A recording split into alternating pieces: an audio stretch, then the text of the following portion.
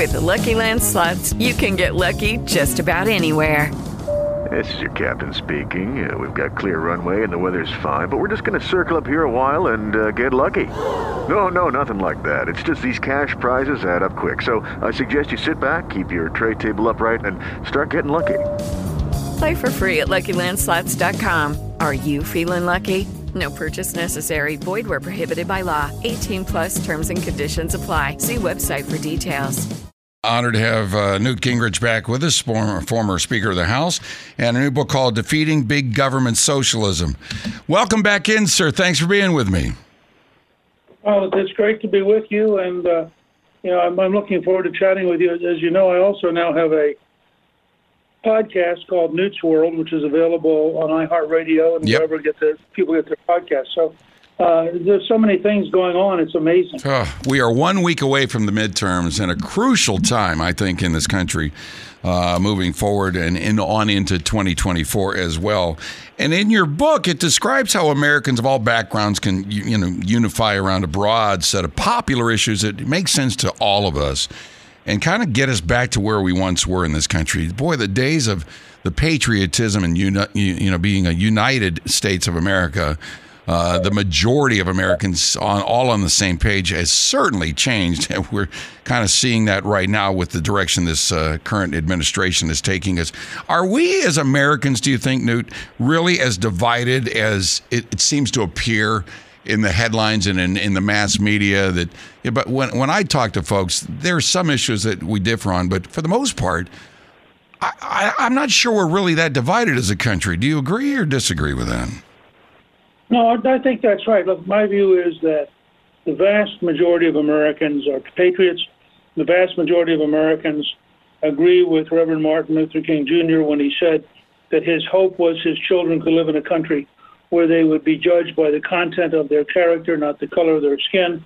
The vast majority of Americans believe in the work ethic and believe you can get ahead in life. And what you have is a militant, small minority in the universities and the public schools, in government and in the news media, and they are trying to radically change America by using the power of government and using the power of social coercion. But in fact, the majority, and this is what's going to happen next Tuesday, the majority of Americans do not want their government being a left-wing government.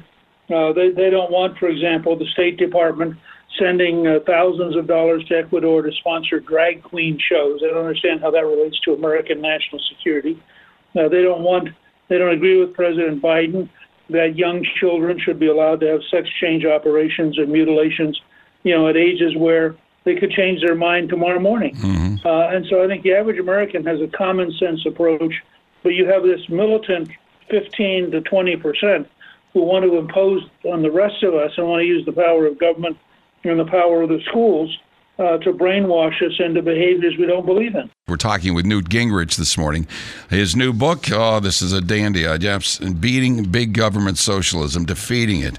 And we are on a path right now with this administration to go in that direction. I think Joe Biden's somewhat of a puppet to the extreme left socialist arm of the Democratic Party right now. And he doesn't even really know how to get off a stage, let alone run a country, which is awful scary to me. No, your thoughts on the current situation and why the socialist attitude of this administration and the far left is getting so much of the spotlight when the majority of America knows socialism doesn't work. Well, I think that the reality is that if you are in power, socialism's fine. If you're the Venezuelan dictator, if you're the dictator of Zimbabwe, if you are the dictator of Russia or before that the Soviet Union, it's terrific. It's just terrible for everybody else. But we talk about inflation.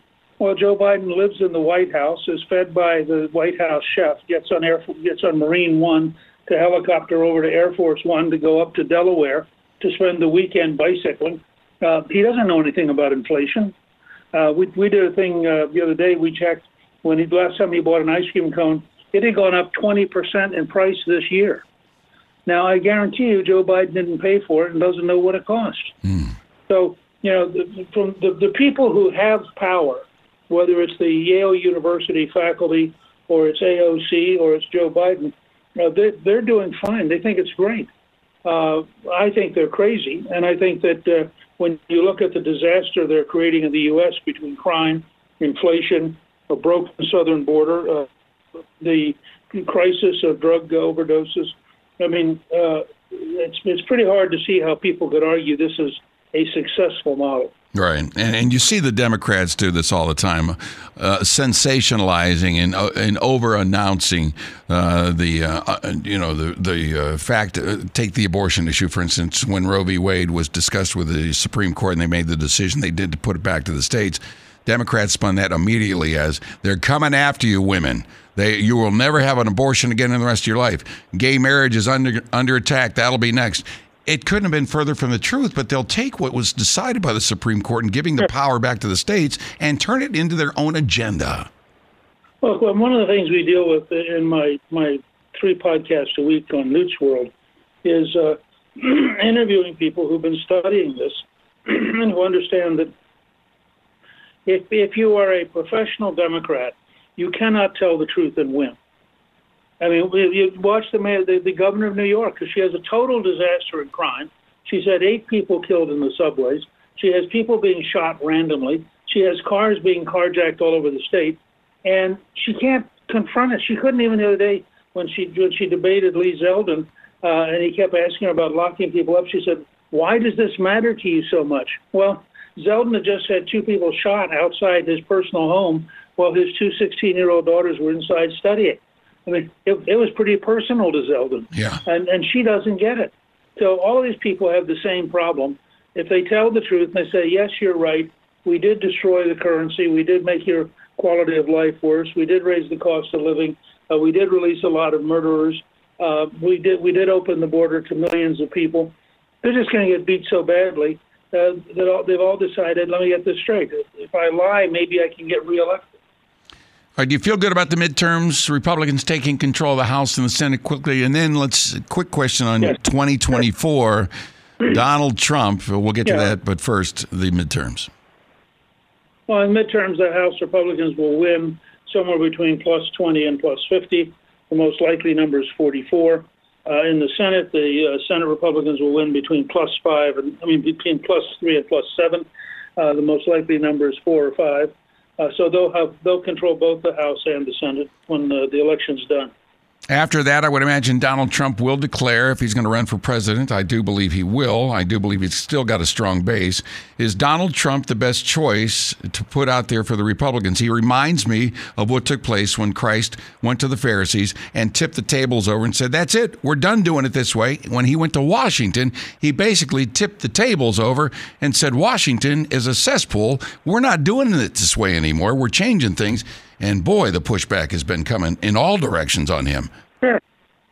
Look, I mean, Trump had the courage to take on the entire establishment in the most aggressive reform approach since Andrew Jackson in the 1830s, and the establishment fought back. But here's what people need to remember.